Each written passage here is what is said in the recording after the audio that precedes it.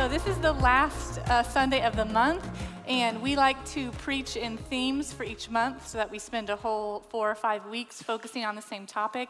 So this is our last week focusing on the theme of gather. We've been talking about how the Bible tells us to gather together, the importance of the church gathering together, how just mankind needs to be connected to one another, and it's been a really fun month. So for this last week, we decided and felt inspired to teach on what happens when we gather together to pray. And some of you who all went to the intercession worship night on Friday, were any of you there?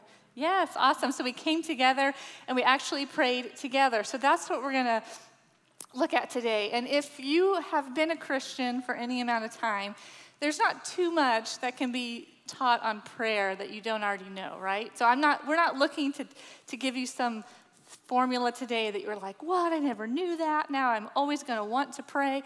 We're not looking to do that, because prayer is something you learn pretty soon after becoming a Christian. And maybe you even learned about even not being a Christian, but like your grandma prayed, so you understood the concept of prayer. We also today are not looking to heap shame and guilt on you, like you need to pray more, and if you're not praying more, you should feel guilty. We're not looking to do that either, because shame and guilt never make us feel closer to God. They make you kind of pull away and run away, and so that's not what today is about. Our goal and what we've been praying for this morning all week is that you and I, together as a community, that we would be so encouraged looking at the scriptures and remembering and reminding ourselves, or maybe learning for the first time, that the smallest act can have such a profound change on your life and the life of your community. So that's what we're going to look at today. Before I start, I forgot to mention, I'm kind of dressed down today. I'm in a t-shirt because I'm promoting the lovely experience that's happening this Saturday. So if you are a girl, a woman, a girl, 11 years old and up, you are invited to it. It's a free event, so please sign up. Kim will be in the back after service. You get lunch, it's activities, it's a lot of fun. So please come, invite your friends, and we will be there. So I'm going to start and kind of just give an intro on prayer and my experience with prayer, and then halfway through we're going to switch, and then David will be the one to focus on the part of what happens when we pray together with other people and not just in our private prayer life. So the first thing that we want to start with and remind ourselves of today is that God hears us. And I know this is such a simple statement, and like I said, if you've been a Christian, you're like, okay, we know this. It's a simple statement, but it's so profound if you really think about what that means. Because if you do believe that God is real, that Christianity is real, and you have a God, an entity that created the universe, the earth, the animals, mankind, the central nervous system, all of that. There's someone out there that could create all of this and make it exist in working perfect order. And Christianity says that God hears you when you talk to him. That is profound.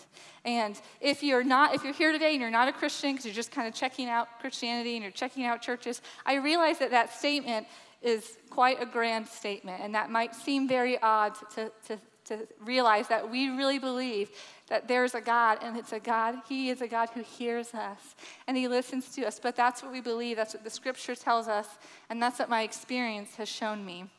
So I'm going to start with a verse that's not even specifically about prayer, but I want to start here with this foundation, because this verse, I think, is one of the craziest verses in the Bible. And this is what it says in Matthew 11. Come to me, all you who are weary and burdened, and I will give you rest. The reason why this statement is so wild to me is because if there is a God who created all the things that I just said, the fact that he says, are you burdened? Are you weary? Are you empty? Are you broken? Come to me. Come here. Come be with me. That is such a crazy thing for a God to say. And let me just say that there is no other religion that approaches faith like this. Any other belief system says, fix yourself first, do these things, and when you've done these things, or when you fixed yourself, then you can come towards enlightenment, or then you can draw near more spirituality. Christianity is the only religion. It's the only God who claims to say, look, you're broken, you're tired, you're messed up, you're hungry. Come be with me. Come to me first. It's okay.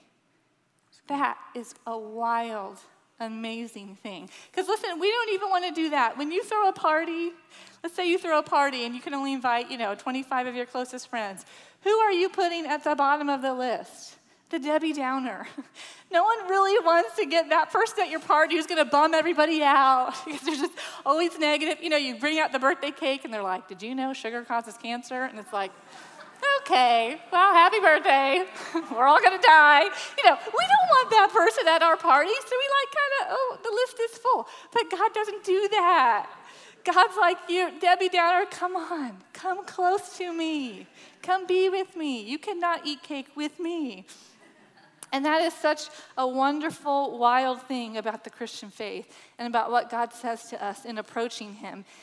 The other amazing thing about approaching God, in Hebrews it says, let us draw near to God with a sincere heart, with the full assurance that faith brings, having our hearts sprinkled to cleanse us from a guilty conscience, and having our bodies washed with pure water. You know what that means? That means we can approach God not because of us being perfect or sinless, but because of what he did to make us righteous. So for those that might struggle okay, I believe that there's a God, and I believe that he hears us through all the noise of the universe in my house. I believe he can hear me. But he knows what I did last night, or he saw what I did this week, and I just can't talk to God. I can't approach him. Why would he give me his ear? Listen, this verse and Christianity is founded on the truth that it doesn't matter what you do, because we do not approach God because of our goodness, because there is nothing good in me and myself. We can approach God with confidence because of what he did. And all I have to do is say, God, I accept that you have forgiven me and paid a price for the things that I do wrong. So that's why this verse says you can draw near to God with full assurance. We don't have to cower and be like, but I don't know if he hears us or he's going to smite me.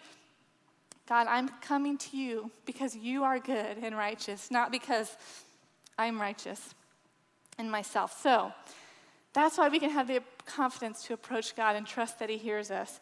So let me just share my personal experience with prayer, and then David will switch with me and get to our 4 points. But I was raised in a Christian home, so I was blessed enough or lucky enough to have been taught about prayer at a young age. So my parents taught me about the importance of prayer, and really my grandmother really would when I would go to her house, we would have long conversations about prayer, and she would just really inspire me that, you know what, God hears you, Aslan, and anytime you have a need, just lift it up to him. So I got a journal one year for my 9th birthday, and this is it. I just moved, so I had all the boxes out, so I dug this out. And so I was 9 years old, and I got this journal, and I decided, I was like, I'm going to make this a book where I'll write down everything I'm worrying about or any prayer need that we have. I'm going to write it here, and I'll pray over these prayer requests, whenever I pray. And I did that. And so I would go in my room, and I would get down for some reason, I would crawl underneath my closet. We had these built-in closets, and I would crawl underneath there. You don't have to go in the closet to pray, but when you live in a big family and you share a room with your brother, you can never be alone. So I would crawl in this tiny little space, and I would take my book, and I would just go through, and I had whatever different needs. And doing that, being taught to do that at a young age, changed my perspective and taught me that God does hear me, and he might not answer me right away, but he does answer. Because there were prayer requests in there. Some of them I prayed for 6 months, 2 years, 7 years. And I would pray until I saw it happen. And if you can come look through this if you want. There's a lot of spelling errors at the end. And then I would write updates. After 7 years, my friend's dad became a Christian after praying for. I marked. And so it taught me something so helpful because it wasn't like an instant thing. In this culture, it's so like you order food and you get it right then. You order on Amazon, it comes to your door. We're like this instant culture, and so sometimes when we go to pray, and we're like, well, I prayed for that last week and it didn't happen. It's like, I'm so discouraged. Sometimes things take years, but God hears us, and he does move, maybe differently than we expect. But that was one of the best things my parents could teach me as a child, because I would tend to get anxious and worry. And if you're a parent, I encourage you, if you have an anxious child or any child, teach them to pray. Just let's give it to God. He hears us, and it brings such peace. So last thing, maybe you weren't raised in a Christian home. Maybe you're like, well, that's nice for you. But I wasn't taught to believe that, so it's very hard for me to believe that prayers get answered, that God's real. David was not raised as a Christian. He came to faith later in life. And so when we first got married, he was a newer believer. And so he had just started in the construction field. He started getting trained, doing something different. And so he had a little Honda Civic. So it got to the point where it's like, you really need a truck if you're going to like do this construction thing and be in this trade. But we had no money. We were newlyweds. We were really young. And so I told him, I'm like, okay, you need a truck so you can keep growing in this field. So let's just pray you get a truck for free. And he was like, what? He didn't laugh at me, but he was like, Aslan, okay, if you want to pray, you get a truck for free, let's do it. So we did. Every night I was like, God, I believe I'm asking for a truck. And sure enough, I don't remember how long later, my dad approached him, and he's like, hey, I'm getting a new truck. Do you want to take my truck for $1? And so he came home that night, and he's like, Aslan, you're never going to believe this. I just got a truck, and it wasn't free, but I got it for $1. And I'm like, that's awesome. But it turns out, I'm like, not good enough, because I said free. Just kidding. We were happy. I was thankful. But a few months later, even after that, his company bought him a brand new truck outright and made all the payments. So not only did he get an initial truck for $1, it kept going until he got that free truck. And so the funny thing is that for the next he was just like, what? Because he had never really had an experience of praying for something specific and seeing it happen. And so whenever the guys in his small group or someone would come and be like, hey, will you pray for me? He would be like, no, Aslan, come to Aslan. He's like, her prayers get like crazy answered. And so he had me praying for all those people. Just rubber arm. Okay, no. Miracles. But it had nothing to do with me. It's just the power of prayer and believing and not giving up. And so it was really fun to watch that develop in David too, because he wasn't raised getting to see that kind of stuff happen. So we're going to switch now. That's an intro to prayer, but David's going to give you 4 things that we have learned or experienced in praying in community, because about almost 3 years ago, we really felt impressed to encourage our team and to push ourselves to start praying together with other people more, not just in our own prayer life. And so we started an intercession phone call. So every Tuesday, we get on a phone call with whoever from our group can join us, and we just pray together for 30 minutes on our way to work. We've done this for almost 3 years now. In addition to just saying, during the week, you need to find a time to get together with someone else and pray. And so we've learned a lot of things, but 4 specific things have happened to us in these 2 years of really making praying together something that's important in our life. Because prayer doesn't just change a situation, prayer changes you. So not only are you praying for whatever that thing is, but in the process of sticking with it and praying day after day, year after year, it does something to you to be that dedicated in discipline in your prayer life, in your trust in God, in your faith. So David's going to share those 4 things with you. I haven't paid for my own personal vehicle since 2001. That's crazy. Hers, on the other hand, we've been paying. We should have prayed for yours. Anyway, we're going to rapid fire go through some scriptures and Acts really quick, just to kind of get a general overall theme and see something that's going on in Scripture, and then we're going to get more specific with it. But follow me with this. It's Acts chapter 1. They all joined together constantly in prayer. They being believers, the church, they got together constantly in prayer. They devoted themselves to the apostles' teaching, the fellowship, to the breaking of the bread, and the prayers. And when they heard it, they lifted their voices to God, together to God and said sovereignly. So there's just this constant, like, they got together, they prayed. When they came together, there were issues to talk about, and not just talk about, but to pray specifically for. Again, they had prayed, there's this inclusion of other people involved in prayer. They prayed and laid their hands on them.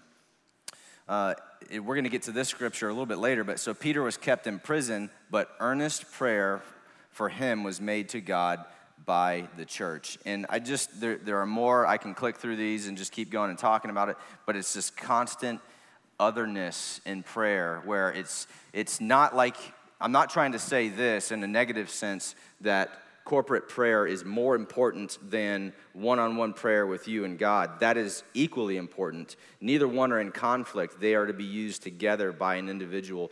This person goes to God in prayer, and then they come together and pray, and they're both very powerful and needed. So what happens when we do gather together to pray? The first thing that we see when we started studying this was it brings God's presence. The beautiful thing is, if you're a believer, if you say, I've accepted Christ on the cross, we know that God has given to us not only salvation, not only forgiveness of sins, but he has given the Holy Spirit to come and live within us, which is just the most powerful force on earth. Lives inside of you, is a person, and speaks to you and guides you and releases you of things that are binding you. And so that goes with you everywhere. So if you ever are like feeling like, you know what, I don't feel like I sense God's presence, doesn't matter if you sense it, he's there. And that will stay through when you don't feel him. And so that's a good thing, and that's a wonderful thing that everywhere you sit, where you go, where you lie down, where you sleep, God is with you. Amen to that. That is a beautiful promise that we get to have. But he says, this is Jesus, he says, when you do gather together, 2 or 3 in my name, I am there with you. And so it's just this, it's like a manifestation of his presence in a special way that you can't get one-on-one. That you can't just get you in your own house if you want to pray. But when you come together with somebody else linking arms on a subject, he says he enters that space. I don't know about you, but I would like that more in my life. And we got to experience that Friday, some of us, right? 17 days of prayer and fasting, and we got to come and just enjoy each other's company. And we had different rooms that you went and prayed in for different things, and to see everybody's heart just kind of really pour out in front of you is an amazing thing. And then we got to go worship afterwards, so really, really good. The second thing that happens when we pray, when we gather to pray together, is it boosts our faith. And here we have, that's that verse that I was telling you about earlier, Acts chapter 12, 1 through 17. Please go read that in your own time, because it's one of the funniest stories to me in all of Scripture. Hilarious. Very good things in there, but hilarious in some respects. So I'm going to summarize it. Peter is taken prisoner by Herod at the time. And Herod had just killed James, the son of John, and he's on his way to kill another one. He got approval from people. Yep, we're going to lop his head off too. And this is St. Peter, the Apostle Peter, in prison. He's going to die, and Herod had said, I need 12 people to guard him. That's a lot of people to guard one guy, by the way. A little overkill to kill. So he's got that many people guarding him. And I think it's because he's getting paranoid. He's like, we couldn't keep the dead guy in a tomb for 3 days, and we're not letting another one go, okay? So like they just get too many people involved. And the church hears this. They gather together to pray for this issue, to see him released from prison and to spare his life. And they're praying earnest. Imagine somebody to your left or right here getting thrown into prison for their faith. We'd probably show up on the steps of the police department with prayer and other things in our hands, and we would, you know what I'm saying? Like, it would bind us together, and we would come, and we would really pray. And so they're doing this, and then God miraculously sends an angel, gets him out of that scenario. He's chained to 2 people while he's sleeping, and the angel's like, chains fall off, come on. And they gets him out of there, walks him out, and he doesn't even think it's really happening, Peter. So the prayers that are availing, that are happening, he's just like, okay, I thought it was, and then he's out. And then the angel leaves. And he's like, well, I need to get out of here. And he goes to the house where everybody's praying, and he's knocking on the door. And one person hears the knock on the door because everybody else is being good Christians, and they're praying. And they're like, yes, Lord, get him out of there. And one girl hears them, and she goes to the door, hears that it's Peter on the other side, gets so excited she doesn't even invite him in, and then runs back to the prayer meeting, to tell everybody. And Peter's probably outside just going, let me in. They're trying to kill me too. I wasn't just in prison. Get me out of here. They had 12 guys on me. So he's probably just like knocking on the door, let me in. And she's so excited because God answered their prayers. She's going to say, he did it. Peter's here. He's right outside the door. And you know what their response was? Classic. You're insane. Literally, they said, you've lost your mind. Read the translation. Go check me against the original language. You're insane. You've lost your marbles, And she's just like, no, he's here. He's here. And so it's funny, but it also shows one thing that's important. If you were to grade them on a scale of 1 to 10 on how great their faith was, I'd say a 1. And that's not a good rating. They didn't believe it. They're sitting there praying, Lord, release him from prison and spare his life. God answers the prayer, and they're like, no, it didn't happen. Didn't happen. No, that's crazy. For him to answer that, that's insane. It takes very little faith to actually see God come through in your life. That encourages me. I don't know about you, but that encourages me. I didn't believe for a truck. And first of all, there's a whole lot of other things we should be praying about than free trucks. So everybody's gonna go home like, I didn't get my free truck this week. Don't do that. There's so many other things that we should be praying for. But go ahead and pray for that too if you want. But it takes very little faith. But it shows you the power when you do gather together with other people. Even if everybody else has very little faith and we pray, God says, hey, I'm there, and I answer those kinds of prayers. God says, apparently, if his word is true, he says, I answer prayers of little faith. I'll sign up for that. I don't know about you, but I would sign up for that, and I have. But it boosts our faith, especially when we see it happen. We have an example, a beautiful story in this church of somebody who is here today, and I want to just brag about this person, this beautiful woman here she's wearing the Santa Claus hat there. And this is the Beecher family, and Teresa was diagnosed a little while back, and when we first heard this information coming in, Nick Beecher, who is a part of Aslan and I's group and a part of this church, they got the news and they shared that with us so that we could start praying that she would be healed. And I'm gonna completely botch what this is called, AL amyloidosis. Did I get it? Pretty darn close. She was diagnosed with that, and it's a 1 to 3 year life expectancy when you're diagnosed. And the remission rate, just not good news. We began praying, and I remember being in the room week after week for so many hours poured into just like, God, we love this person. We don't want to see this take place in her life. And we prayed for the whole family. We prayed for, just incredible stuff. It made me, I loved you even more. And I didn't even have more than one conversation with this woman, but I'm like, I love her. I want her healed. I started really feeling connected to that family. And she ended up going to a healing meeting here. And during that prayer meeting, I got a boast about Eric Stagg. He was praying for her, and he said, I believe God can heal you through just a miraculous intervention, and I also believe he can heal you through medicine. And let's just pause for a second there.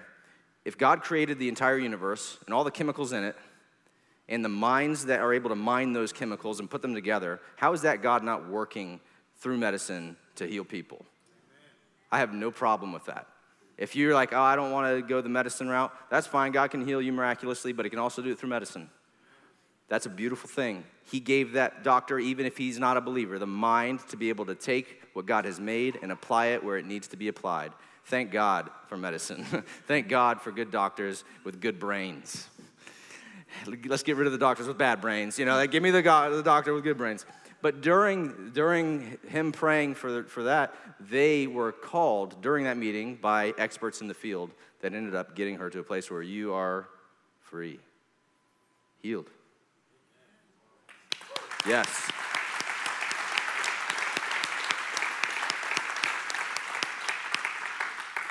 Powerful. Go check the story out. It's right over there. The next thing, that prayer, when we gather together and participate in that, it births love. Romans 15, 5-6. May the God who gives endurance and encouragement give you the same attitude of mind toward each other that Christ Jesus had, so that with one mind and with one voice you may glorify. With one voice.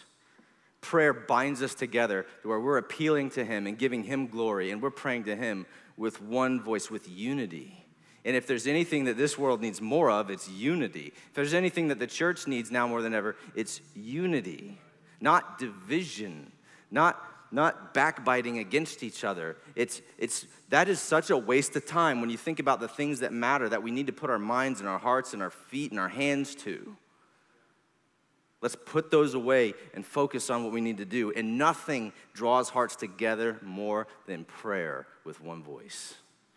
Beautiful. We're going to have an opportunity to do that a little later on. One of the things that I've discovered there's a couple that we pray with every week, same day, same time. We pray with them. They're always on. And it's a phone call that we make, and we're all on it. I know them better now than I knew in probably all the conversations I've had with them over the years, because they bear their soul to God right in front of me. And I'm like, I didn't know that you were broken about this issue. Now I'm starting to become broken about that issue. And now I'm wanting to pray for them when I'm not even with them. And now they're on my mind. And now I'm like, I really love these people. I want to travel with them. I want to live with them. You just start falling in love with people when you pray together. A beautiful thing. It binds your heart. The other thing that it does is it makes you fall in love with people who don't even exist yet. You start to love faces that you don't even see yet. And here's a few. My wife and I had prayed for years about our daughter or our son or whoever it was, and we started loving this. And so we loved Selah for years before she came about. And because we were with other people praying and constantly believing in the face of disappointment, in the face of rejection, or in the face of just things not happening. And we have the Burgoyne son. He's here, a product of prayer, people coming together saying, we want these children here. Baby Olive, right there on the bottom, the Ramirez family, she was just dedicated in the first service. And it was just such an incredible, just physical example of people who just would not give up on praying, and their hearts just fell in love with that baby, with that thing that God had placed in their heart. Awesome. That's a good point. I don't care if you don't like it. Number 4, the fourth thing that we see that happens in prayer, it builds steadfastness. Colossians 1:9 says, so we have not stopped praying for you since we first heard about you. It's easy to kind of get discouraged about your own list of things that you pray about. It's easy to start to forget and to neglect it and walk from it. It's easy to do that. But when you pray with other people, there's something that happens to you that makes you go, I don't want to give up it. Like, I might be discouraged about my own list, but this is important over here. And it just does something to your heart and to your soul, and it just brings like an adrenaline to the prayer life that you have. You might lose hope for some of the things you're praying for, but it's like you pick up where other people are in need of that encouragement. We have a couple people in this church who, when we heard about them, the church came together and prayed. Small groups came together and prayed. The church as a whole, this person's family had been praying for years, and there's something special about the whole church getting about a cause. One of these gentlemen, his name is Adam Crust. And if you're new here, you kind of know who he is. Let me just tell you, the man that you see today is not the man that we saw about 10 years ago. I remember my wife and I, newlywed, and we're out with friends, and they're telling us about Adam. addicted to drugs, addicted to alcohol. He's on his way to killing himself. Just his life is spiraling out of control. And we came together, specifically Matt DeSalvatore, Rory Swindell, and that group that they were a part of. They said, we don't accept this. They said, we're going to go to God and we're going to pray that he is delivered of this, that he would know God and that this life would turn around. And they just day after day after day didn't relent and kept going and kept going. And I remember hearing the news. I remember being with my wife and going, it's all changed. He's a new person. Addictions fell. He started pursuing a life of going after God. Everything started turning in his life because God brings good things to those who walk in obedience with him, who accept what he has done for them. And his heart was evidence of that. You could see it on him. His face changed. An incredible miracle. Now he's married, he's got kids, and they're thriving. The addictions are gone. And I'm not saying come to Christ because he's going to give you all that stuff. If he never gave you any of that stuff, salvation alone is worth it. I'm in the game for that one. I'm one and done kind of guy. But if there's more, there is. God is an abundant giving Father. And he says, come and ask me. So I'm coming after him, and I'm asking him. There's another man that we had heard of here at the church. And so this is Adam here, just to kind of give a face with the name. There's Adam, and then there's Matt, who's the other guy that was talking about him. And Matt prays with his mouth wide open. So we got a picture of it. But I love these guys, love them to death. These other two, however, I love even more. There's Eric and his brother. I think he has a name, but we forgot it. And that's how much we love him. That's Casey on the right. That's Eric on the left. I get them confused. I just did at the prayer and worship night. One of them came in to tell me how long my session was, and I was like, oh, that was Eric. And then later they're like, no, that was Casey. I was out of my mind. Casey, when he was 15 years old, became a part of my life, and my wife's. He joined our group, and we started talking, and we do Bible studies, and he just started like shooting up and just really loving God and like pouring into it. And he brought to the table a concern of his over his brother who was doing drugs, dealing drugs. His life was heading the same way that we saw in Adam. And we're just like, again, we go, no, we don't accept this.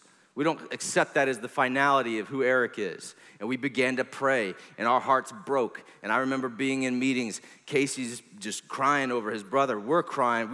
I start loving Eric. And again, I'd only had a couple conversations with him, but my heart was just like, oh, I need this guy to see the breakthrough. And sure enough, days turned into weeks, turned into years, and he gave in. He gave in to God. God was on his trail, and he heard our prayers and answered them. And I could not be more proud of that man than I am today. An incredible conversion, just complete turn from his old life, and ran with it. So much so that he went from destroying his own life and the people around him to now he's in hospitals seeing people healed and on the road to recovery. That is a miracle. That is good. And I want you to cheer for it right now.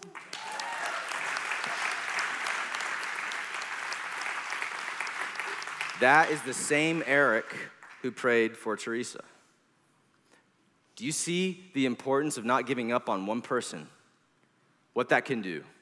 The ripple effect of you just not giving up. There are people here in this church who are not giving up on adoptions when day after day they just see, nope, still not happening. Their loved ones sick, hurting, depressed, on the verge of suicide. We don't give up on people here. We don't give up on people here. Don't give up on people. Do not stop meeting together and appealing to God. Let's stand. We're going to do one last activity. Just for the record, we had permission to tell those stories, by the way. Everyone's like, dang, they put them on blast. You're next. Yeah, we asked their permission. And we don't always, if you're new here today and that kind of made you feel on the outside because you didn't know those people, this was just something special we did to end this month of talking about our specific community. So it's not always like that. But we're going to end one last minute doing one thing, and then we're going to let you go.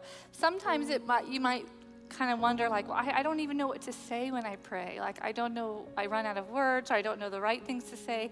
Well, the amazing thing about the Bible is that it's God's word to us, that it's Him speaking to us, but it also can be our words back to Him. So you can take any scripture. We just pulled one of the scriptures we used today from the sermon to give this example, and let me just show you really quickly how you can do this. So you can so we have, may the God who gives endurance and encouragement. Start right there. God, thank you. Thank you that you give me endurance. So you can make it a praise, or you can make it a plea. God, please, I need endurance this week. I need to get through this week, and you promise to give me endurance. You promise to encourage me, God. Encourage my husband. Encourage my children. Give you the same attitude of mind towards each other that Christ Jesus had. God, give me your attitude towards my husband. Make that my attitude. The way you love my husband, the way you love my children, the way you love my boss. Give me that attitude, your attitude towards them.